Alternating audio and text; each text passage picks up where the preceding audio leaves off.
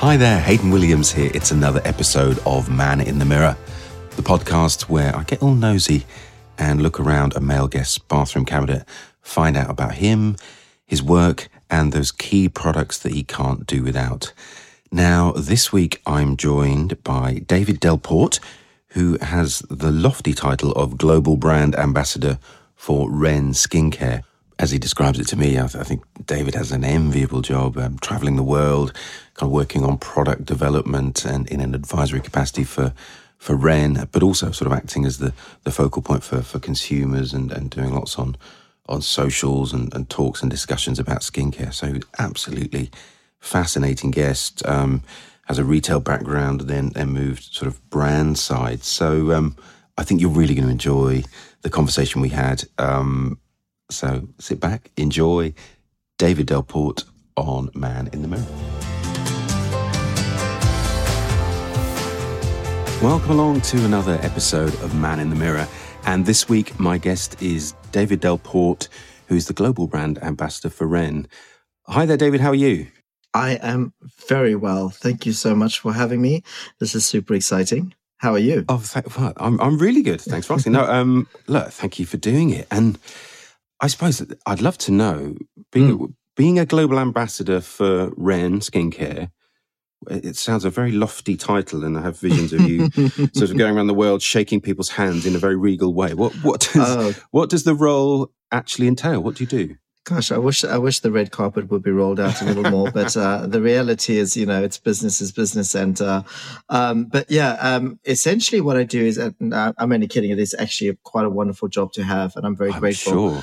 So let me start with that. But so essentially, I go around the world and I educate people on REN, whether that's sharing new products with beauty editors or influencers in sessions 1-to-1 or in a sort of maybe at a dinner party, that sort of vibe. Yeah. I also do masterclasses for clients and people who use and purchase REN, and that could be sort of in a group situation, also one-on-one. Okay. And then so it's essentially it's education, but very, very front-facing and very top level. And then also the part that I really love is working on new product development. So that's something I've been doing over the last couple of years. Right. Everything sort of comes through me, and I get my eyes on everything we're doing. REN has gone through a lot of change. We don't have the original founders working actively with us anymore. So as one of the longest serving people at REN, I've stepped up to that role of sort of the guardian of the brand and the products. Yeah. So holding the kind of DNA of the brand. That's exactly what it is. So brand ambassador, but there's quite a lot going on. Sounds like it. And I guess with that product development role, you must be developing products quite a long way in advance. I mean, if you're looking at things now, might there be things that take a year, 2 years to reach the market? Yeah, no, absolutely. And I had a little chuckle because you said, developing things long in advance. And I would always say not long enough, because it just always seems like you're up against it. And, my goodness, we can start a product 2 years out and still something might go wrong at the very last minute with stability or packaging or just a supplier no longer being able to provide a very key component in the chassis, the formula. So it can really, really throw you. But generally we work about 18 months out and a year. If we are very, very tight on what we're looking for, and if we have an idea of how it's going to perform and have all the other things in place, then, as little as 8 months, we can get a product out there. But, REN is a difficult brand to formulate for and to get right because we've got to tick so many boxes. Yeah. So it's super tricky. It seems to get harder every year, but, hopefully we're staying on top of it. Well, I'm sure at the moment with a lot of supply issues and raw materials, and transporting things, it can't make it any easier, I'm sure. No, indeed. Yeah. And so having this incredible sounding role that you have now, I'd love to know a bit more about your background personally. I mean, I think I'm right in saying that you were a makeup artist before you worked for REN. Is that right? I was. Gosh, where should we start? Did you do that? Was that straight from? Yeah, right from a baby. Yeah. No, did you do that from sort of college, after college, or did you do other things before makeup? I'll give you the nutshell version. I left home at 18, fled South Africa for for rainy London. For rainy London, wanting to explore Europe. It was going to be one of those traveling years that people did. I had no plans to go to university or college. I had no idea what I wanted to do. I arrived at London. I marched into Harrods. Was like, this Harrods is the best. You guys have to give me a job, sort of a thing. Very overly confident as an 18-year-old from South Africa, I must say. That youthful confidence and naivety of just strolling in. I love it. Oh my God, what happens? What happens? I mean, come on. I wish I could have some of that again. So they just they offered me 2 jobs. One was in makeup or cosmetics. And they did. So that confidence paid off. They offered you a job. Oh yeah. 3 days later, I got a call and I was like, oh, okay, Harrods isn't that hard, but it is. At the time, it was really, really tricky. This is like going back 22 years or so. Yeah. And you really had to jump through hoops. But so they said, well, we can put you in makeup or we can put you in watches. Mm-hmm. And I wasn't that interested in watches. I like jewelry, but watches for me is a bit boring. Yeah. So what I did was I started a department called Body Zone for Men.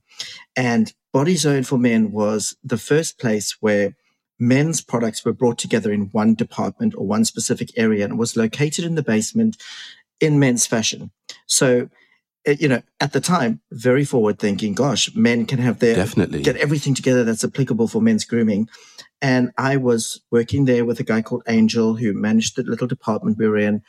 So I had the privilege to kind of start this new concept and also, importantly, not only get exposed to some really fascinating people, but also get exposed to a lot of different brands and working in a multi-brand environment. It was all like kind of like a bit more of your old school. It wasn't as boutique and as chic as it is now. But I mean, it gave me such a broad sense of, fragrance, hair, skincare, all of those things. While I was there, I was headhunted by Trish McAvoy. I worked for Trish McAvoy for a year. Literally, they were like, we like you. We want you to work for us. I was like, okay, let's give this a try. Put a makeup brush in my hand, taught me how to do an eye, had to do the other eye, managed to do that all right. Got the job. I was there for about a year and a half. Then I moved to NARS, where I worked on the flagship in Harvey Nichols. Yes. And then from there, I was headhunted again, and I worked for Laura Mercier. Right. For a couple of years in Selfridges. Got all the big names. Amazing. Yeah, all the big names. And I was really lucky because I got to work internationally for these brands. I got to learn from Trish herself, Francois Norris himself. Laura Mercier taught me how to do eyebrows and foundation. What a great position to be in. I mean, today you can turn on Instagram and there's like a billion different influencers showing you what they can do. And that's all fine. But I think, personally, what I miss is those people that started the brand as makeup artists and that kind of that real sort of knowledge that comes from 20 or 30 or 40 years in their industry. You just don't see that anymore, and that's a shame. Oh my God, I mean, absolutely. It's sort of irreplaceable, isn't it? The sort of font of some of that knowledge and people who were brand founders and brand owners, being able to impart that to you. How amazing. Truly foundational stuff. Yeah. And I think that's what gets overlooked these days, But so yeah, that's it. I took a year out after makeup and I worked in Africa for a charity for a year. And then I came back to England very broke, and my friend offered me a job at REN. And my first gig was handing out samples at Hampton Court Flower Show. I'll never forget it. We worked with, we had our REN products in one of the bathrooms, like so this outdoor bathroom vibe by James Wong, who's a gardener and on the telly. And I handed out samples, and just one thing led to another. I loved the brand. I loved what they stood for. I felt like I'd met my tribe. Yeah. And I worked my way up to the position I'm in now just by sort of being open to change and open to trying new things. Oh, it's such an incredible story. And and I should know this, but is REN a British brand then? Yeah, we are. We are. So British, started in London in 1999.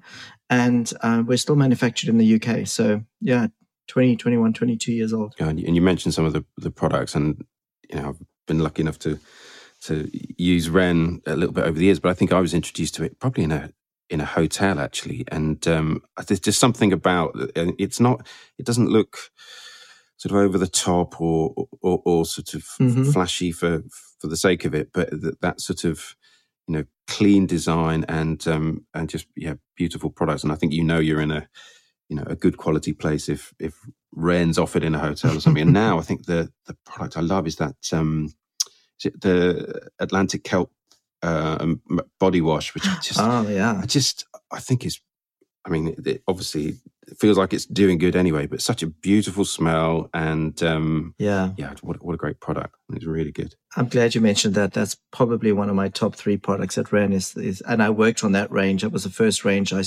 I contributed to and came up with a concept and fragrance profile for and whatnot. So, oh really? It smells fabulous. That is, Atlantic Cap is my baby. I love it so much. But yeah, it does exactly what it says it's going to do. It's a very sort of cerebral but also body feeling you get when you use it. It's awesome. My goodness. And actually, I mean, you touched on, talking about skincare and your regime, and that's a big part of what I'm trying to do on the podcast here at Man in the Mirror is to find out about a guest, but also to get some tips that the guest can pass on about their bathroom cabinet and key products. Because I think, with your experience, you talk about all those brand founders you work with, but also I think that the other side of it is someone who's worked in retail environments for a lot of that time, and obviously not so much now, but you've had real insight into customers and how people actually use products and how they select from different ranges. So I mean, it's such a valuable thing to have you on. But I think what would be great is, having such a skincare expert, and obviously I'm trying to look at this through a deliberately male lens, I suppose, and I have male guests on, and don't apologize for that, because I think it's an interesting area that, of course, there's information out there, but I think it's really valuable for people to share just their practical advice and tips on what they use. So in having you, David, I'd love to know about your skincare regime, maybe in the morning, and what you would recommend, and how skincare works for you. Sure. I mean, firstly, I'll just say it's amazing how much skincare is available to buy that doesn't do what it says it's going to do or should do. So I think what's important for listeners to know is that, you really got to cut through some of the marketing smoke and mirror BS before you get to those real gems and those nuggets of products that, are just those gold nuggets that are really, really amazing. But that's getting better. I think people are being held accountable now a bit more than they were. My morning routine is generally centered around protection. So I'm going to keep, I'm the guy that can wear 12 different products on my face, or I'm the guy that can wear one product when I'm away doing scuba diving or whatnot, traveling somewhere, and for me, it's about being flexible and seeing what my skin needs on the day. And I have, I'm very lucky that I have access to great products to do that. But essentially what I do in the morning is I do a light gel cleanse. I don't believe you even need to wash your face too much in the morning if you're not very oily, because really it's just a little bit of stuff your skin's pushing out. But a nice gel cleanser, something very light, is perfect. And then I do my antioxidants in the morning. So generally, I always start with the vitamin C serum. And I use the REN one. I've used some other brands. I'm always kind of playing around and seeing what's out there too. So I do a vitamin C, and then I will do, I'll work on my skin protection barrier. So at the moment, I'm using our barrier repair oil on top of that, just 2 or 3 drops. And then I do a moisturizer on top of that. And at the moment, now that the weather's warmer, we do a vitamin C moisturizer too, which I'm using. So I mean, you don't have to overcomplicate it, as long as you remember to do a light cleanse, ramp up your vitamin C and your antioxidants in the day, and then the most important thing, finish with an SPF. Yeah. I think guys are particularly bad with SPF, and believe me, I'm 42 this year. If I could go back to my 19, 20, 21-year-old self, the first thing I would say is maybe not the first thing, maybe the second thing, is wear SPF more regularly. I mean, I'm lucky with my skin. My skin's always been kind of great, but pigmentation is something that comes through for me, and that's totally avoidable. Yeah. So then the evening for me is more about Sorry, David, just on the moisturizer, presumably then the REN product you're talking about has SPF. No, it doesn't. You've got to do SPF on top. We don't believe in SPF in moisturizers. Right. Okay, good to know. And I'm kind of glad you asked that question, because I am, when you look at the volume of SPF needed to properly cover your skin, it's probably around a teaspoon of volume. Guys are not putting a teaspoon of anything on their skin. And when you have SPF in a moisturizer, a very small percentage of that moisturizer is the SPF anyway. Of course. And it tends to be on top of that a 15, maybe a 20 if you're lucky. Right. Ultimately, what we need to be doing is SPF goes on last. It's your protection. You need about a teaspoon in terms of the volume. I would start at an SPF 30 and make that your standard. But it's, people are just not doing that. We've got to change the behavior around using SPF. I don't enjoy SPF in makeup. I don't enjoy SPF it's almost like a nice to have or an add-on or something that you can use to retouch during the day. But your base foundation, so your foundation of the SPF needs to be one solid product that you apply in the morning. And then technically we should be applying it every 2 hours. But we're not doing that either. So, wow, right. Yeah. So there's a lot in the world of SPF that's tricky. But it's really interesting you say that. Yeah, definitely get a separate one. Apply it last, reapply when you can. And that's the most important thing you can really do for your skin overall. Because I see that quite a lot now in products, almost as a kind of, a benefit and an added value thing. And it's really fascinating to know that, there's potentially not enough. Yeah, potentially not enough. And you know what? I don't think they're doing, brands are not trying to fool you into doing this. These products work. They have to work.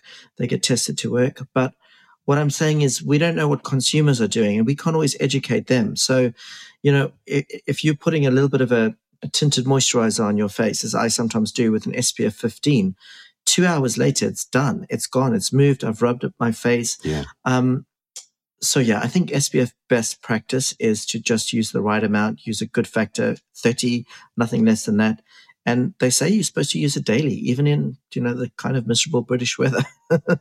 Yeah. There you go. You've heard it from David. and that famous song from 10, 15 years ago, always wear sunscreen. Yeah. Wear sunscreen. Yeah. Protection always better than repair, right? That is true. No one wants to have to go back and, check in with the doctor and do all sorts of nasty things. It's better to just protect yourself really first. True. And what about your shaving regime, David? Are you and I can see you on screen and you've got some stubble there. Are you not a daily shave guy, or do you just sort of tidy up, or how does that work?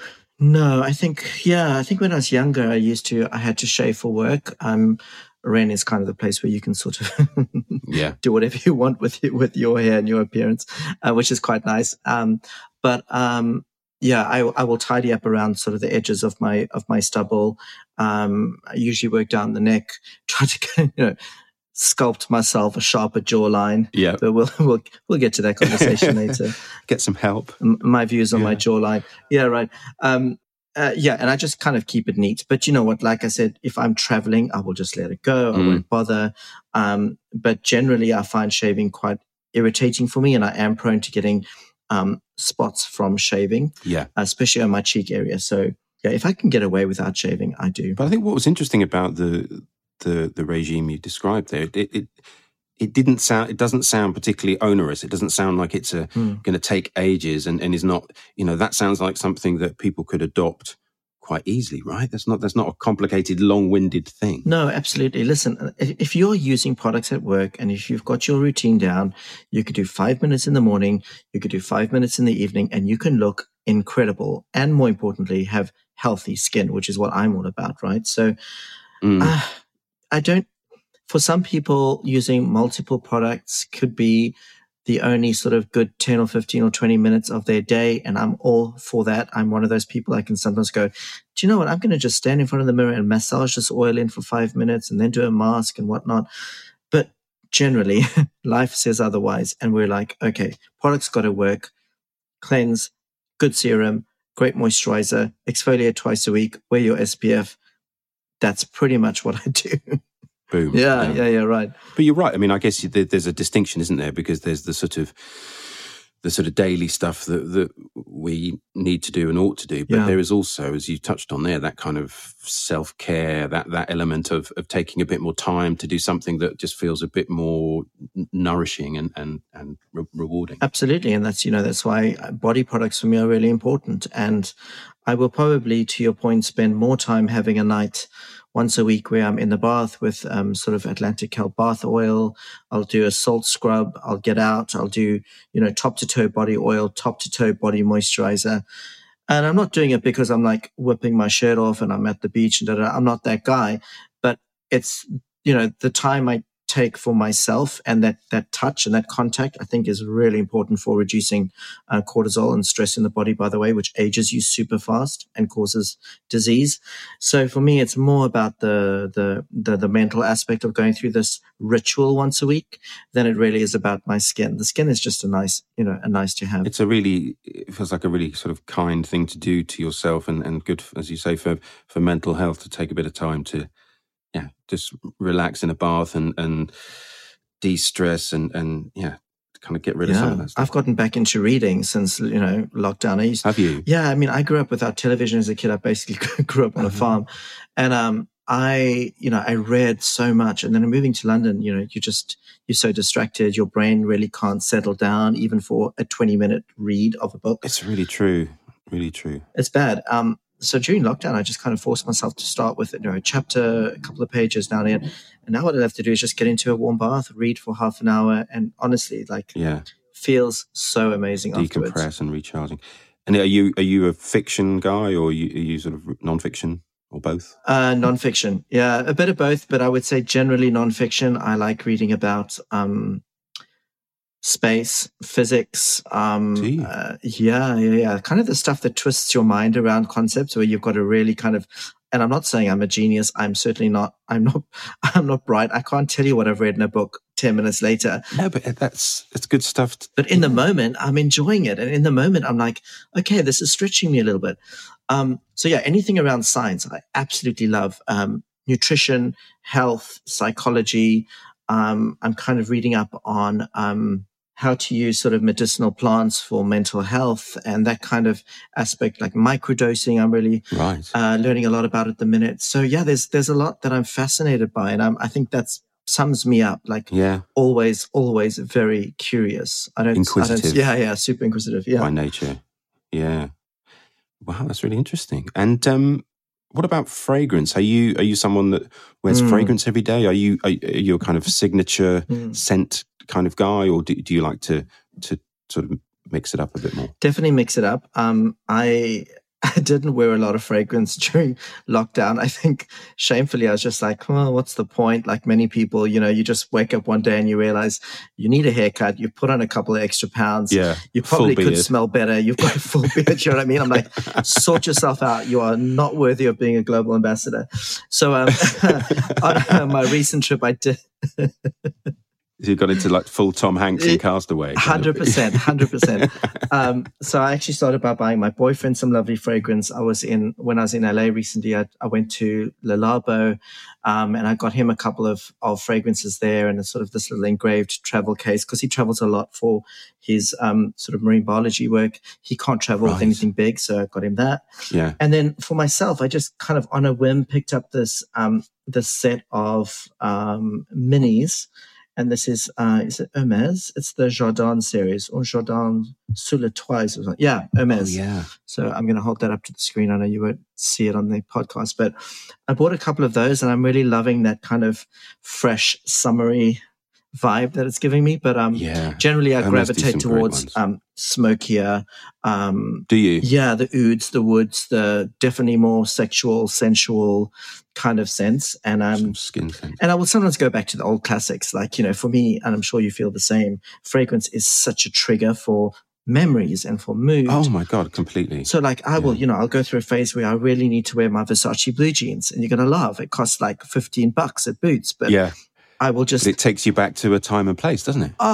It takes me back to my first trip abroad, and maybe the first boy I locked eyes with that I kind of fancy. And, every fragrance that I've worn through the years has like a story, it has like a, I mean, fragrance has it's well documented, but it has such an incredible power to do that, doesn't it? Sort of quicker than any other sense to transport you to a certain place and time, and it has a real power, I think. Yeah, I mean, even like, the original Kenzo is one of my favorites. Yves Saint Laurent, Body Kuros. Just some, I think there's going to be a trend to going back to some of the classics. I think so. And actually, the old school, like 80s and 90s type stuff. Yeah. Yeah. In the same way that there's nostalgia with music, I think it's absolutely the case with with fragrance, and we're seeing a real resurgence now, as you said, of these sort of 80s and 90s fragrances. You know, these sort of throwback to some of those Fahrenheits and things like that. Yeah. Because it's a instant nostalgia thing, isn't it? Yeah, I think the first boy I fell in love with wore CKB, and everyone else was wearing CK1. I was like, oh, alternative. He's different. I mean, it was so easy when you were like 17 or 18.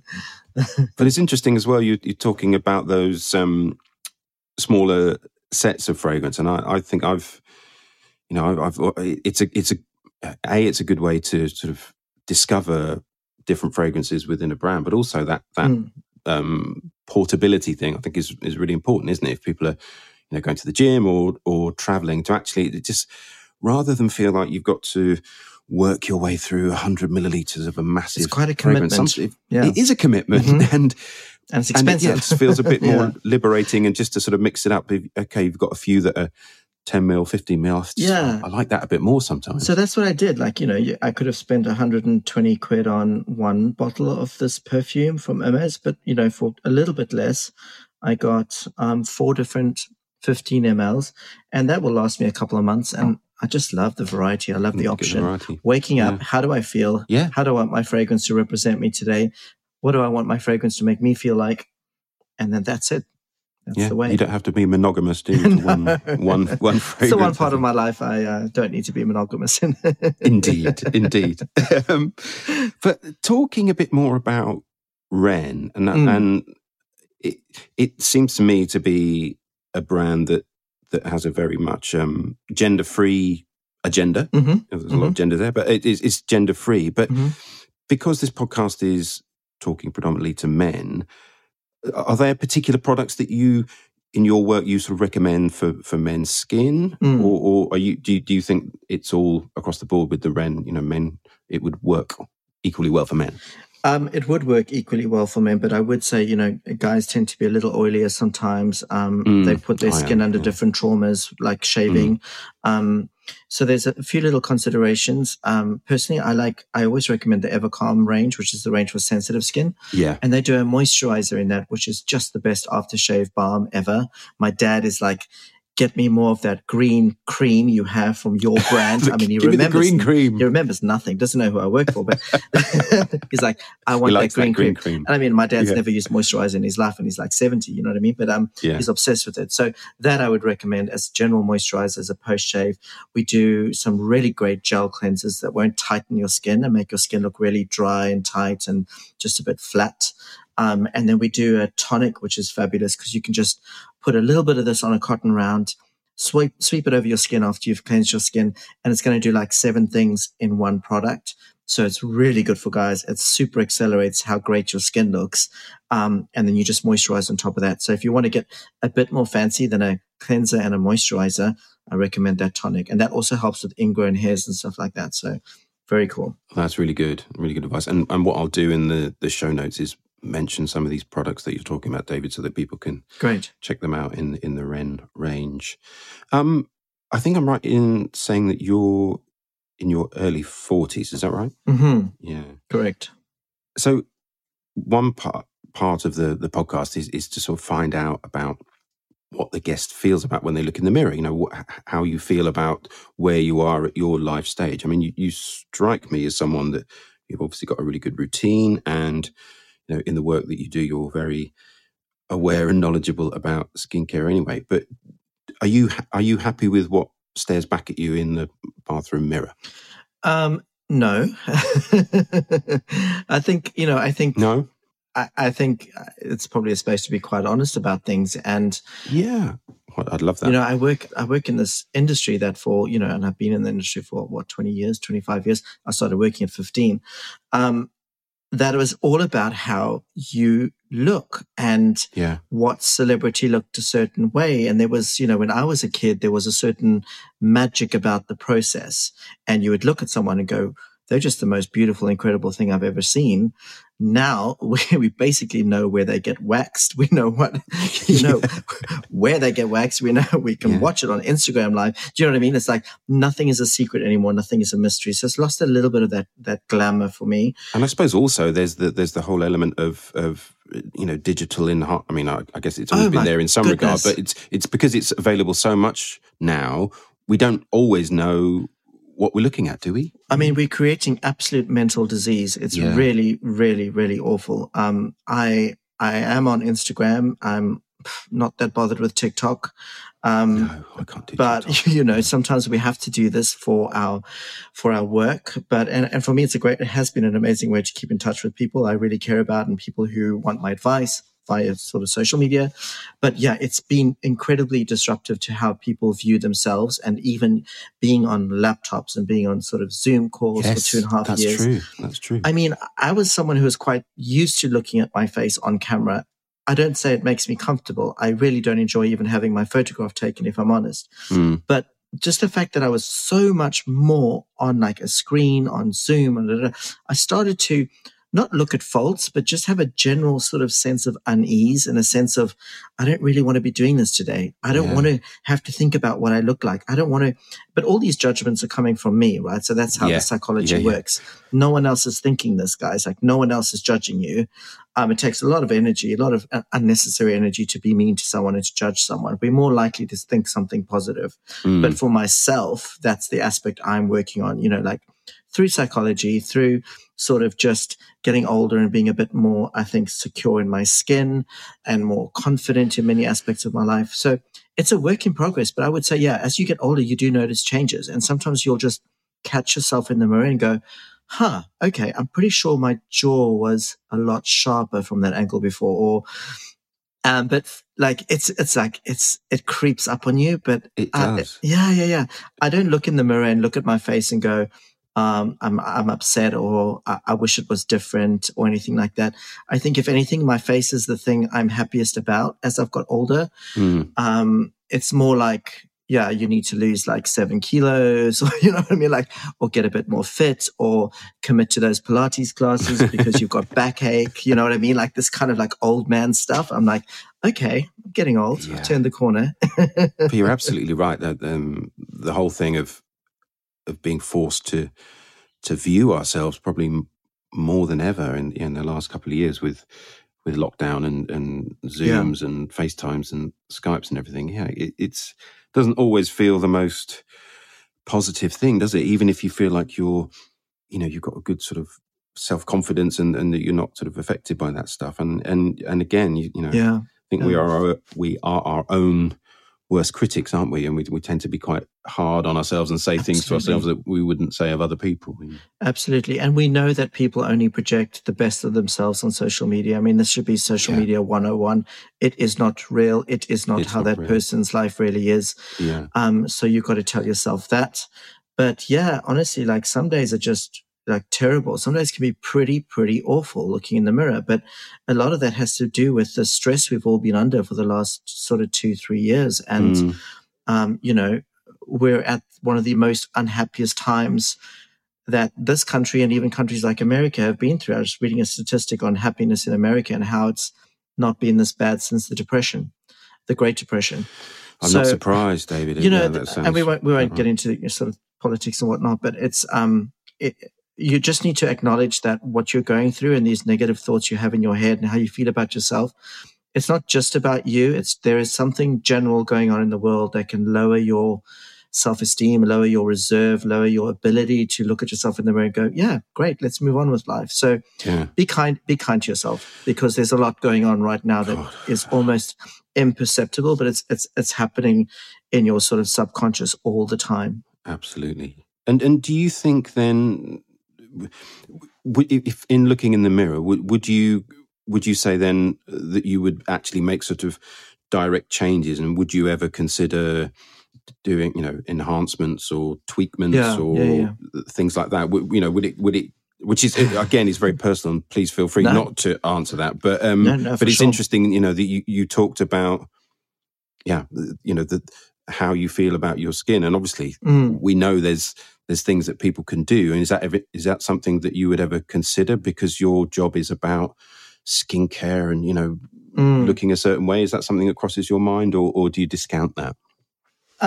I think, I'm always going to do what I want to do, whether the brand I works for likes it or not. And that's my advice to people is, if that's what makes you happy, truly gives you a bit of a lift and a bit more confidence, then do it. But don't do it to replicate someone else's face or life. Sure. And of course, do your research and find out who's the best. And get good people. If you can't afford someone who's amazing, then you don't do it, because these are nice to haves at the end of the day. Yeah. But I'm not against it. I personally haven't had any sort of anything like Botox or any fillers or anything like that. I'm not saying I never will. But, I'm quite happy with having a really nice massage or some acupuncture, or I did have this kind of like it wasn't oil therapy, but it was something very similar where they use radio frequency to tighten your skin and to stimulate collagen. And I had that in South Africa a couple of months ago. How was that? Did you enjoy that? I think it was worth doing. Yeah. It wasn't a dramatic change, but it was... You noticed it? I noticed. It was worth the money I spent. Yeah. I'll say that. So those sort of things I'm open to, and I probably would do them more. I just don't ever seem to find the time. But if it makes you happy, then do it. Go for it. Just make sure you're going to someone reputable, for sure. Thank you for being so honest there. I think there's some really interesting things to take away from that. And well, my final question for the podcast is one that I turn to at the end of every episode, is about your happiness. And I wonder what makes you happy, David. Oh gosh, I have got a lot to be grateful for. I'm not someone that walks around saying sort of blessed this, blessed that, but because I do think, life can throw you curveballs, and happiness is the counter to sadness. And I think we all need to know that we will be very happy, and we also will be very sad in our lives. But each of those things can be kind of fleeting, can't they? Yeah, come and go. Absolutely. So for me, happiness is like, I live in the Cotswolds. We moved here just before lockdown to my fiance's family home. Sadly, his dad passed, so we moved into the house. But it gave us an opportunity to break free from London, to have chickens, to grow vegetables, do all of that kind of good life stuff that you read about. and honestly, I'll say, just being able to get up in the morning, feeding my little chickens, doing the bird feeder food, checking out what's growing in the garden, that for the last 2 years has made me very, very happy. Having a partner who supports me, even though I can be a complete, freaking nightmare sometimes, is something I'm super grateful for. And I would say things like my music. I'm a flautist, so I play classical music. Oh, are you? If I can break away for a couple of hours and do that, that makes me super happy. And then also recently, it's just been seeing friends and seeing people and reigniting those relationships that I thought would never come back. Yeah. That's made me really happy. Yeah. Barbecues make me happy, and cooking for people makes me happy. Grilled food. Grilled food makes me happy. That's what I'm doing after this. Actually, we're getting some friends around for a vegetarian barbecue, but barbecue nonetheless. Yeah. So do you think that your move to a more to the Cotswolds, to the countryside, do you feel like there's a sort of a perceptible change in how you feel, and you feel happier because of it? Oh, honestly, 100% I do. That's really interesting.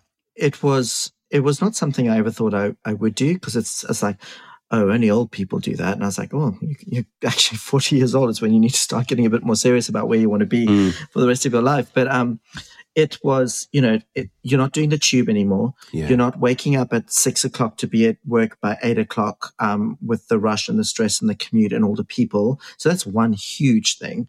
You've got the fresh air, no pollution. You've got, biggest thing actually, let me tell you, is watching the seasons change. And you don't realize how kind of... You don't see that in London so much, do you? No. London just feels like one sort of grey, sunny, rainy day after another. But in the countryside, you're watching things grow. You're watching things die. You're watching things come back from the year before. True. And if there's this connection, and I think there's got to be something in our DNA or our psychology that needs this level of connection to the environment. Yeah. And that for me is what I think has been lowering my cortisol over the last 2 years, really. Yeah, and I think to see sort of natural cycles, isn't it? You're absolutely right. There must be something very, that must help our happiness, and it's probably how it ought to be that we get to see the seasonal shifts, and I'm sure it's very good for us. Yeah, and I think, a lot of people, I was lucky in that I was able to do what I did, but a lot of people are wanting to do the same thing. And I think the last 2 years has shown us that, maybe living in a big city isn't the be all and end all, and we can exist in other places and exist in a more simple way that still brings happiness, I think. Yeah. And so you're obviously able to, you do your traveling for REN, but you're able to work from home in terms of the day-to-day then? Yeah, absolutely. One of the first things I did was I set myself up with my little office and a studio. I bought some camera equipment, good sound and whatnot. And that meant I could do 99% of my job from home. I think I've been to London 3 times in 2 years. Oh, really?